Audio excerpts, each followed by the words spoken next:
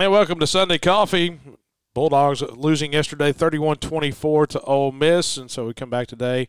I'm Bart Gregory along with Charlie Winfield, and joining us, as he did last week, from Six Pack Speak message board, Stephen Augustinelli. We welcome you in, Stephen, once again. You did such a nice job. We'll allow you to come back for one more week because you did not make anybody mad or offend anyone, so congratulations on getting the return call. I feel like I'm on the NBA contract. It's a week-to-week contract, and I'm enjoying it. Thanks for inviting me. Well, here's the thing. One more week, and that means you've got to give a sponsorship. This is not a nonprofit, okay? We you don't get the freebie for 3 weeks. And so you better be having a fundraiser on the message board about having your time to come on here on Sunday mornings. That's right. I have so many restaurants lined up as sponsors, so I'm ready. All right, let's look back at yesterday afternoon, just your overall thoughts. Here are mine. My overall thought is I can't recall a time, maybe 2006. We went up there in 2006 to play Ole Miss, and with Omar Connor being hurt, you didn't know who was going to quarterback. We were thinking Zach Harrington was going to be the starting quarterback that day, but we put Omar in the shotgun, and we ended up losing by 3. We missed a field goal at the very end. We lose by 3, and he kind of walked off the field that day. We played hard, just lost by 3, and you're like, okay, all right. It was just kind of another game. I kind of felt like that last night. I don't know if it was just the effort that we played with over the last 2 weeks. I don't know if it's we got 2 more games to play, and hey, I hate losing rivalry football games. I don't like that at all. I don't like losing to Ole Miss, but this year was a little different. I didn't go home and snap at my kids or sit there and waller in the play-by-play last night when I went home. It just felt different. Stephen, what was your thoughts? A few things. There's one, like you said, I hate losing the Egg Bowl. I mean, it's a rivalry game. It's Ole Miss, and we have to live with this for another 364 days of Ole Miss having the Egg. My biggest takeaway outside of just losing the game is that there's still hope. We built upon what we did last week, and we scored points. We didn't look anemic on offense, and we still looked solid on defense. Going into the game, I thought Ole Miss would have just killed us, as far as offensively, with the way our secondary is depleted. But we held our own, and there's still hope for this season, for the remainder of this season and next season. And, if we would have gone in there and gotten beaten 45-0, our satisfaction of the way the game was played would have changed. So we might have been a little bit more upset, and our hope for the season would have been lost. So those 2 things, with the way of what transpired yesterday, those 2 things are true for me. We still have hope, and it made the loss not sting as much. It's interesting for me. Last night I was thinking about it, and I kind of thought about it like a stock investor. If I'm a day trader, I'm not happy with my day yesterday.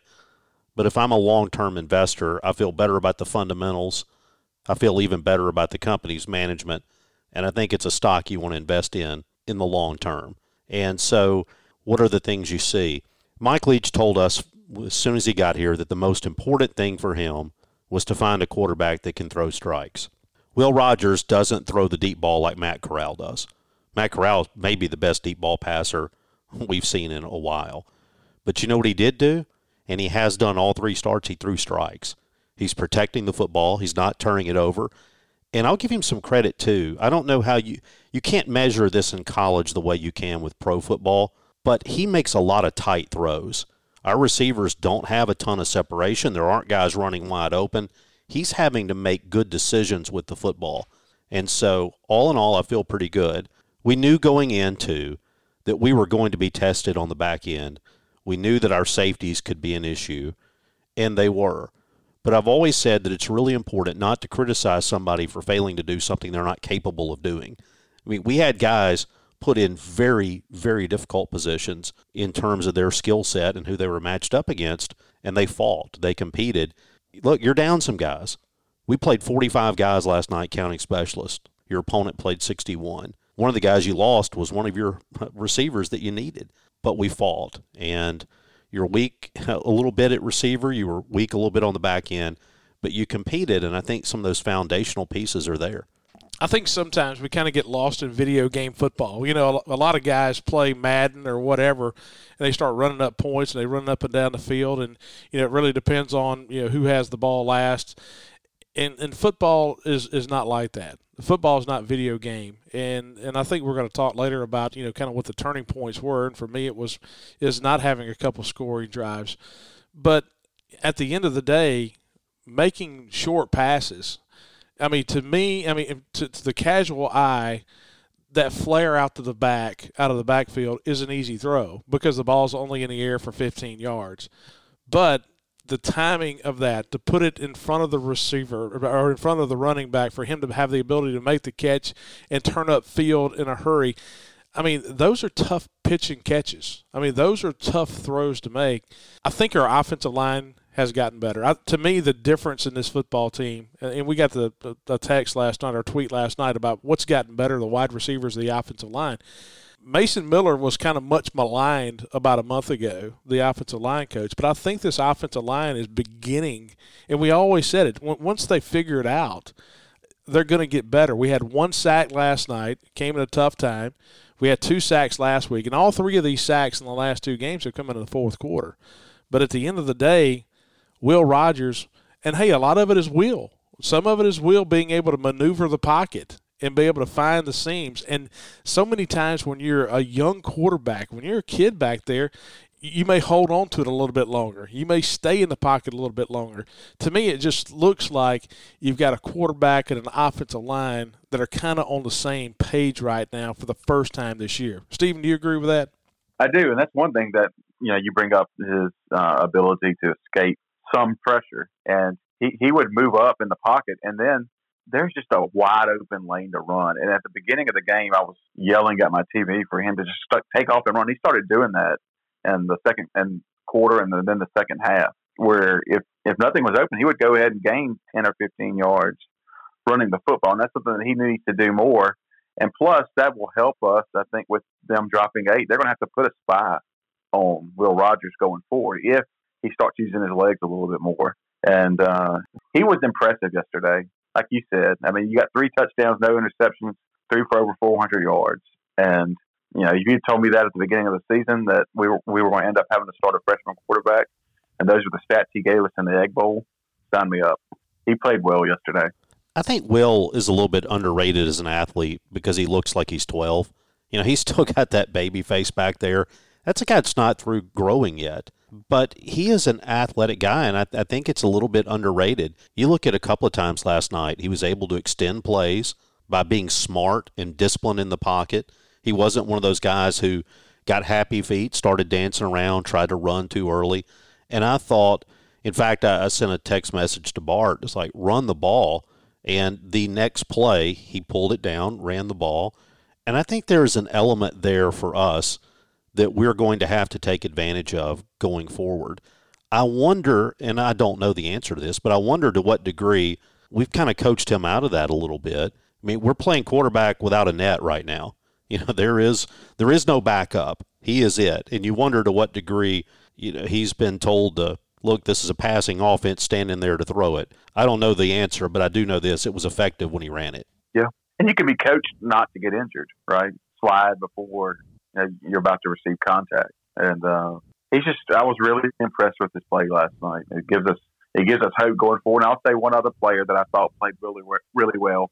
Wally, that's not the player I'm going to mention. That's 2 weeks in a row where he's just had unreal numbers. But I thought a player that kind of showed his worth and what we thought we might get out of him for the season was Malik Heath. The fact that this is a throwaway year, we could possibly have Malik Heath for 3 seasons. And I thought he played really well last night. Made 2 big catches for touchdowns. That first touchdown, I think he had about a 46-inch vertical to go get that ball. All right, turning points. I mean, I know there were some plays in there, and I know, you know, one of them happened early. But as far as, you know, for me, a turning point in the game was being down 21-14 and coming out in the second half. And really, it takes a while. I mean, you look at our first couple drives in the first half and our first couple drives in the second half, and it resulting in punts. And we got nothing coming out of the locker room. That was to me the big keys. I'm not going to focus on just one play. Steven, you know, looking back at the game, If you were to go back and say, okay, this may have been the turning point, what was it? It was the fumble on the goal line for me. That's 7 points, which, you don't know how the rest of the game plays out, but if you add it at the end, we're then tied. And the call for that, because there's some question marks, it was definitive that Austin Williams touched the ball while he was laying out of bounds. Did the Ole Miss player have possession of it? That's the tricky one. And I slow-mode my DVR, went back and watched it 4 or 5 times. And to me, the Ole Miss player did not have full possession of the ball. So when Austin Williams is out of bounds, he's touching the ball in the end zone, it's a touchback for Ole Miss. So instead of them getting the ball at R15, they're getting the ball at their own 20. And does that change the game where it doesn't automatically convert to a touchdown? I think it does. So more as you take away 7 from us, and then you add 7 for Ole Miss, it's a 14-point swing. And to me, that was the play of the game. You can't fumble in that situation. Then you have the opportunity where the ball maybe gets placed 80 yards back. So to me, that was the play of the game. All right, so Steven goes with the fumble. Bart, you go with a couple of drives where you don't score. Yeah, I'm just going with overall, your offense pretty much in the third quarter. I mean, we only had, 40 yards of offense in the third quarter. I'm going with third quarter offense. All right, so I'm going to go outside the box here. I'm sure you will. I'm going to go with Lane Kiffin almost coaching us into that ball game last night. Hey, and I said that when it was going on. I mean, I was like, goodness, if Ole Miss loses this football game, their folks can go crazy. They left 3 field goal opportunities just sitting there. And I will say this. I said this last night too.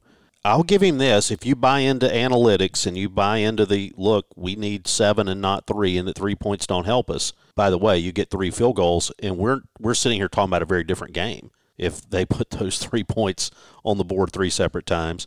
But I'll say this, at least he committed to it. I mean, he committed to the script and didn't change until the very end when he had a chance to make it a 2-possession game. But this is a day, if you wake up in Oxford, you feel pretty happy, you got to win, you beat State, et cetera, et cetera.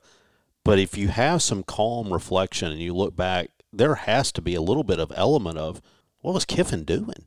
Because we're not talking about 4th and inches. We're not talking about 4th and 1. We're talking about 4th and 3, 4th and 4. Man, maybe I'm too old-fashioned. Maybe I got a little too much Jackie in me, but let's kick the field goal. And he had one possession, I think, in the fourth quarter where it was 4th and we made the stop on 3rd down. I think it ended up being like 4th and 3 on their own 40. And this is in the fourth quarter where it's still a tight game. And I got up and, wasn't paying attention. I said, we're about to get a punt. And the next thing I know, Elijah Moore catches the ball for the first down. I was like, what is he doing? But I asked my cousin who, he covers State, and he was saying the Ole Miss press box. The people that were there were saying that he does this all season. I didn't know it was to this degree where he literally just does not kick a field goal when, like you're saying, Charlie, that's 9 points, and the whole complexion of the game changes. Where we start maybe taking more chances in the fourth quarter, and that game could have been a game that we lose by 20 or 25 because we're having to take more chances to try to get back into it. It was just it was baffling to me of some of the decisions he was making. Hey, that got Ed Ogeron fired. I mean, if you bat that pass down, if Marquis Spencer bats that pass down in the fourth quarter in a 7-point game, I'm not saying you fire Kiffin after 1 year, but I'm sitting there saying, hey, that changes the complexion of the way a lot of fans up there feel about him. If you don't get one, hey, it's all fine and dandy when it's working, but at the end of the day, you're not gonna roll the 7 on the come out that many times in a row. No, you're not. And that reminds me of one of the 4th down plays, by the way. And look, I get it. Some people watch games, and it's kind of fun to make fun of the TV people. I did it. Yeah. And do it, and particularly last night. Malik Sanders, by the way, great game for Mississippi State. Malik is a heck of a player. I know he was a good pickup. I mean, hey, we ain't seen him play all year. And boy, he was big early in our offense, wasn't he? And Matt Corral had a touchdown pass for us. So I don't know if you saw that. The touchdown right before half, they call Corral with the pass to Malik Heath. So in any event, if you go back, that was one of the things about the TV that I just can't fail to comment on. It's 4th and 4 down at the 21, and we hit Corral behind the line, or basically about to sack him, and he throws it up in the bleachers. And instead of the commentary being about how Ole Miss has now forsaken a field goal for the 3rd time, the praise was the arm strength that Corral had to throw it into the bleachers. Who cares? It's a turn. It's going to be turned over either way.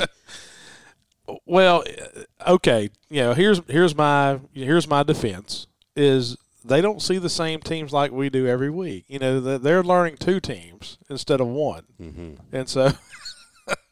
Okay. What do they do all week? I mean, that's their job. They don't have to do other things. Charlie salty this morning, Stephen. I haven't noticed. I think I thought he was going soft on the broadcasting booth. I know it. Exactly. I woke up with an edge. Okay, so going forward, here's the thing that I take away from yesterday, and which is so weird. I mean, I go back about what Charlie said early on about, we're usually this is the last game of the year, and you know that this is going to be the final taste of football in your mouth, essentially. Save the bowl game, but bowl games are kind of a different weirdness in itself. But now you've got two more games to play, and now you play Auburn, now you play Missouri. You're not going to play Missouri this week. You're going to have a week off. I mean, you know that you've got a lot of football left to play, and it feels just weird to have this game kind of in the middle of the season. So now here's the takeaway, okay? In 2 weeks when you play Auburn, what's the mindset going to be? What's the mindset going to be with Mississippi State and Auburn? And we said this in the pregame yesterday. Okay, if we win this football game and Auburn gets blown out by Alabama, is Auburn going to be excited about coming over here and playing football? But if we lose, how excited are we going to be about playing football? But that Auburn game has gone back and forth all season long to a probable win, could be a win, definite loss, to a probable, you don't know what's going to happen. I mean, I think that thing has opened up completely. And you kind of wonder what the mindset of these two teams is going to be in 2 weeks. We're going to have a week off to get ready for Auburn. You wonder what the mindset is after both of these teams have lost rivalry football games going into it. I think, like what I said, earlier in the show, is that for State, we still have hope. Now, if we'd have lost this game 45-3, you go into the next couple of weeks with just whatever we have to do to get through the end of the season. But now we've had two good games of a solid offensive performance. We've had a defense that's been solid all year. We have a week off, which means we return more players on defense, where that would have helped us yesterday too, maybe with some pass rush. And Texas A&M is playing Auburn on December 5th now. So we go into that Auburn game with, I think, a very good opportunity to beat them. You'd asked me before the Georgia game, are we going to beat Auburn? I would have said it's very slim to none chance. Now, I'm almost in my head saying I'm thinking we win, not that we play close. The fact we're building on solid performances for the past couple of weeks is huge for this team, for the fan base, and we have something to look forward to finish out the season. Like you said, it's weird. The Ole Miss game's not the last one. So now we have a couple of games left, and then whatever happens with bowl season, there's I would say, mild sense of excitement going forward with our program. You want to win. Wins always makes you a little bit more excited. But I think the biggest word is we have hope going forward, and we've had 2 weeks of solid performances. I so bad want to play next week. I wish we could pay Georgia off and get Vandy to come down here and play again. give me anybody. South Carolina. South Carolina. What are they? They're playing Kentucky next week. I would really like to get this team back. And isn't it just so typical SEC football as it relates to Mississippi State that for the past 2 weeks when we've had guys out, guys who matter out because of protocols and the like, they'll be back next week when we actually will have more guys than we've had the past couple, and that's the week we don't get to play. So we get to go to Georgia without them, but we can't find anybody to play when we're going to have them back. All that being said, as bad as I want to play, I thought going into that Georgia game, our offensive line showed significant improvement, and I have to chalk some of that up to that extra week of just kind of open date practice, some basic getting back to the fundamentals. I thought they looked night and day better than they had the time out before. And so maybe it helps you. If Texas A&M can go over and put a good win on Auburn, then all of a sudden, that just kind of adds to your confidence going into that game. Here's what I've said all along, and I kind of hate to say it this way, but my fear all along with the season being pushed back, and we've had so many opt-outs. And I'm trying not to look at this in the glass half empty because I'm a glass half full kind of guy, Charlie, as you know. Oh, well documented. Yes. but what I've said all along was this is the time where it kind of gets scary for opt-outs. Okay, this is a situation of you had graduation last week. Mississippi State is not going back to school for a while, okay? You've got kids on campus now. They've played the Egg Bowl. They played the Ole Miss game. And now it's a situation of all the other kids are off of campus. To me, this has always been the worrisome time for having opt-outs. And so you hope that you're done with it. You hope that you're past that. And so, but this is the time frame. I really wasn't worried about it early in the year, but we had some. But this is the time frame right now, what not just at Mississippi State. I think you may see a lot of this in college football starting right now. Yeah, and I think it's, as you point out, much bigger than just Mississippi State. It's going to happen all over the country. And what I wonder is, to what degree do a lot of games get canceled just because teams don't have enough guys? I think one of the things that most people do not understand is the amount of outside pressure that is placed on these athletes to do things. I mean, to take a stand on an issue, to leave early. If every guy who is being told they were first-round talent was actually first-round talent, the NFL would have 100 teams. It's phenomenal how many people, and again, I'm not talking about Mississippi State, I'm talking about college football as a whole. All over the country, if you're sitting there at 2-5 Tennessee, all right, they played number 6 Florida next week. Boy, if you're a guy, think about the pressure on guys not to play in bowl games because they're meaningless and they don't matter. What matters to Tennessee next week? Not much. Does saving Jeremy Pruitt's job motivate you to get off the couch and go play? And what they're being told is this: hey, man, listen, you get hurt right now, you're not going to play in spring practice. Nobody's going to want you. Hey, we got 2 or 3 weeks to figure out where you can go. If you play through December the 19th, you're not going to have a turnaround to try to transfer somewhere. You're not going to be in the portal long. And you got an excuse built in. Yeah, I mean, it's what I'm saying. I mean, people don't understand about what is in a lot of these guys' ears. And I'm not talking about just Mississippi State. I'm talking about everywhere. And so that's the scary part of kind of getting this deep in the season and pushing things back and pushing things back and pushing things back is, okay, hey, it's going to be a situation where some teams are going to be real lean in the month of December. I have a question for y'all. You've mentioned opt-outs and players leaving. Is there a chance of any senior returning from our roster? Now, you got Marquise Spencer, Kobe Jones, Greg Island. Is it Eland or Island? I can never remember the pronunciation. It's Island. Okay. Isn't he originally from Louisville? Is he? There's a bunch of islands from Louisville. Bunch of islands in Louisville. But I want to say, and I may be completely wrong, because there's not a whole lot of distance between Philadelphia and Louisville. I always knew I liked that kid. But is there any chance for any of these seniors returning within our roster? Or do you think they just said, I've reached it and let's move on? I think the best answer is I don't know. I have no idea. Yeah, I've heard rumors both ways on some. And I think a lot of them, it's just going to be a question of, I think the answer may be different today than it is in April, than it is in March, meaning right now, and you've kind of gotten beat down a little bit, it's easy to have one view. I think it's going to be really interesting to see what those views are and decisions are when you come back in January and February. It'll just be interesting to see. I'm curious. That's across the board for any teams. Are there any seniors that would come back? Obviously, or maybe if you don't have a chance at the NFL, but I think all the players I'm mentioning are at least going to be a free agent signing at the very least. So it'll be interesting going forward to see what decision they make. Yeah, it's interesting too. We talk so much about recruiting, and you think about recruiting the hallways of the high school. It may be important to recruit the hallways of the SEAL building and convince some of those guys that they want to play another year. That was the point a buddy of mine made in the group text, was that the biggest recruits might be return. That's what made me ask the question. Would be senior recruiting if we could get any of those guys back, especially on defense. Losing Kobe Jones and Marquise Spencer, I think they both had a solid senior campaign, and we get down for it's huge. And Kobe Jones has importance beyond the stat sheet. Anybody you talk to around that team will tell you that Kobe Jones is really one of the guys who holds it together, that he is one of the true leaders that people look to.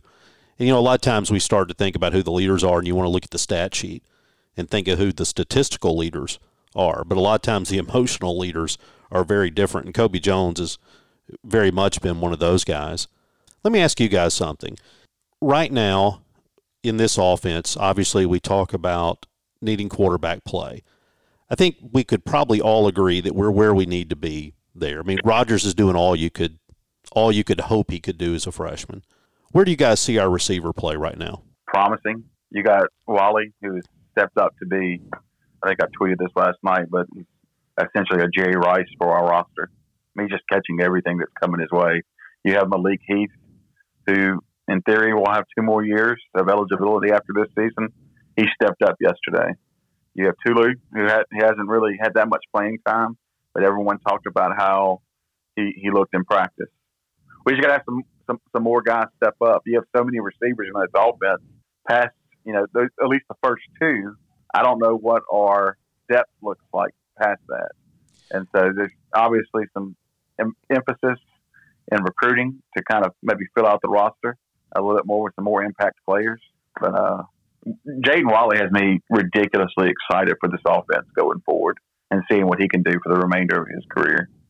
Here's the thing. I think it's positive. One is, people want to play receiver for Mike Leach. And I think you're going to see, like you said, Stephen, I think just the, having a bulk of receivers is going to be key for this offense, and not just having, 3, 4, or 5. When you've got 7 or 8, that's what really makes this offense click. And he's going to throw it to a lot of different guys. That's the thing that makes this offense go. And so I think getting more depth is going to be the issue. You got some top-end talent, like you said, with Jaden Wally, with Malik Heath, and some of these guys. But I think getting some newcomers in, getting some legitimate deep threats is going to be key. And so, I think that. Hey, before we go, and we're about time to wrap up here, just kind of looking back, and I just want to make sure that, I drive the point home, just because early on I said, hey, this game, it was kind of ho-hum, doesn't mean it's not a big deal. I mean, this game, the State-Ole Miss game, will always be a big deal. It's a big deal for Mississippi State. And regardless of what they say, it's a big deal for Ole Miss. They passed out hats yesterday. You know what? And my thought is, hey, congratulations. Those kids deserve it. They think it's excited. Lane Kiffin said after the game, hey, those kids feel like it was a Super Bowl. You know what? Congratulations. That's the way it should feel, and a rivalry should feel. But I don't want to ever hear from their fans that this is not a big game and they should leave the trophy on the field. Yesterday proved what it meant to Ole Miss, and their ridiculous fan approach to this game just always makes me white knuckle every time. So that's my statement about that, Bart and Charlie. Yeah, I mean, that's the thing. Look, I'm not despondent because, again, I'm taking a long view. It's 2020. Bart, I kind of threw the ball there on the receiver question. I was looking for the return pass to the top of the key, but much like feeding it inside to Abdullah Do, sometimes it's not just going to kick back out to you. So I want to plug real quick. The guy that I thought had a nice game was Spivey last night. That's another guy that we talk about. There are guys on this roster who I think are going to give us hope. So now to circle back to your question, why am I not despondent? You're being Jason Crowder. You just asked the question and answered the question, and now are about to ask another question. But go ahead. It's all right. No, I am answering your question, Bart, and that is this. Why am I not despondent? Because I saw Jaden Wally go up and make one of the toughest catches that we've seen a state player make in a long time, where he knew the safety was coming over, and that guy's a freshman, and the guy throwing it to him was a freshman. And I saw Spivey, who's a sophomore, hadn't been used much, make some nice plays, some very difficult catches. And so we may not have a ton of guys, and boy, we're going to have to find some, but the guys that we have are playing hard. And at the end of the day, if you go out and you give your best effort and you play as good as you can, what's to be mad about? I mean, why am I waking up? Why would I wake up upset? I mean, sure, I wish we'd have won. But I feel like the guys we had gave it everything they had. And so you see guys like that stepping up, hey, I'm not happy we lost, but I can find some pride in the way that our team competed. Hey, in 2008, when we go there and get punched in the mouth, I mean, it ended up being 45-0 when it could have been a lot worse. Sometimes in a rivalry game when the balloon pops, you just can't get it back. I thought yesterday, even though we got punched in the mouth early, we had some things happen to us early on that were tough. We rebounded and played hard the rest of the way. And like you said, Charlie, that's kind of all I can ask. Stephen, hey, we appreciate you joining us again.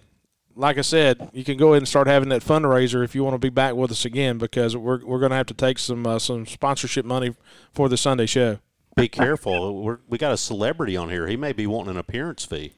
You know what, Charlie? You want to be my agent? I don't like the way you think. I do not like the way you think. Stephen, good stuff as always. And each week on Thursday, we have our Out of Left Field show. It's brought to you by Farm Bureau, Country Pleasing Sausage, and Cannon Ford of Starkville. We'll have that for you this week. Last week we were going to have the show. Then we realized on Thursday night, hey, it's Thanksgiving. And a lot of you guys are probably not going to be listening to a show or podcast or whatever. So we're going to be back this week during the off week and kind of setting the table for you for the last two games for Mississippi State in football, and also have a little basketball to talk about. Mississippi State playing starting men's basketball this past week. We open up women's basketball season later today.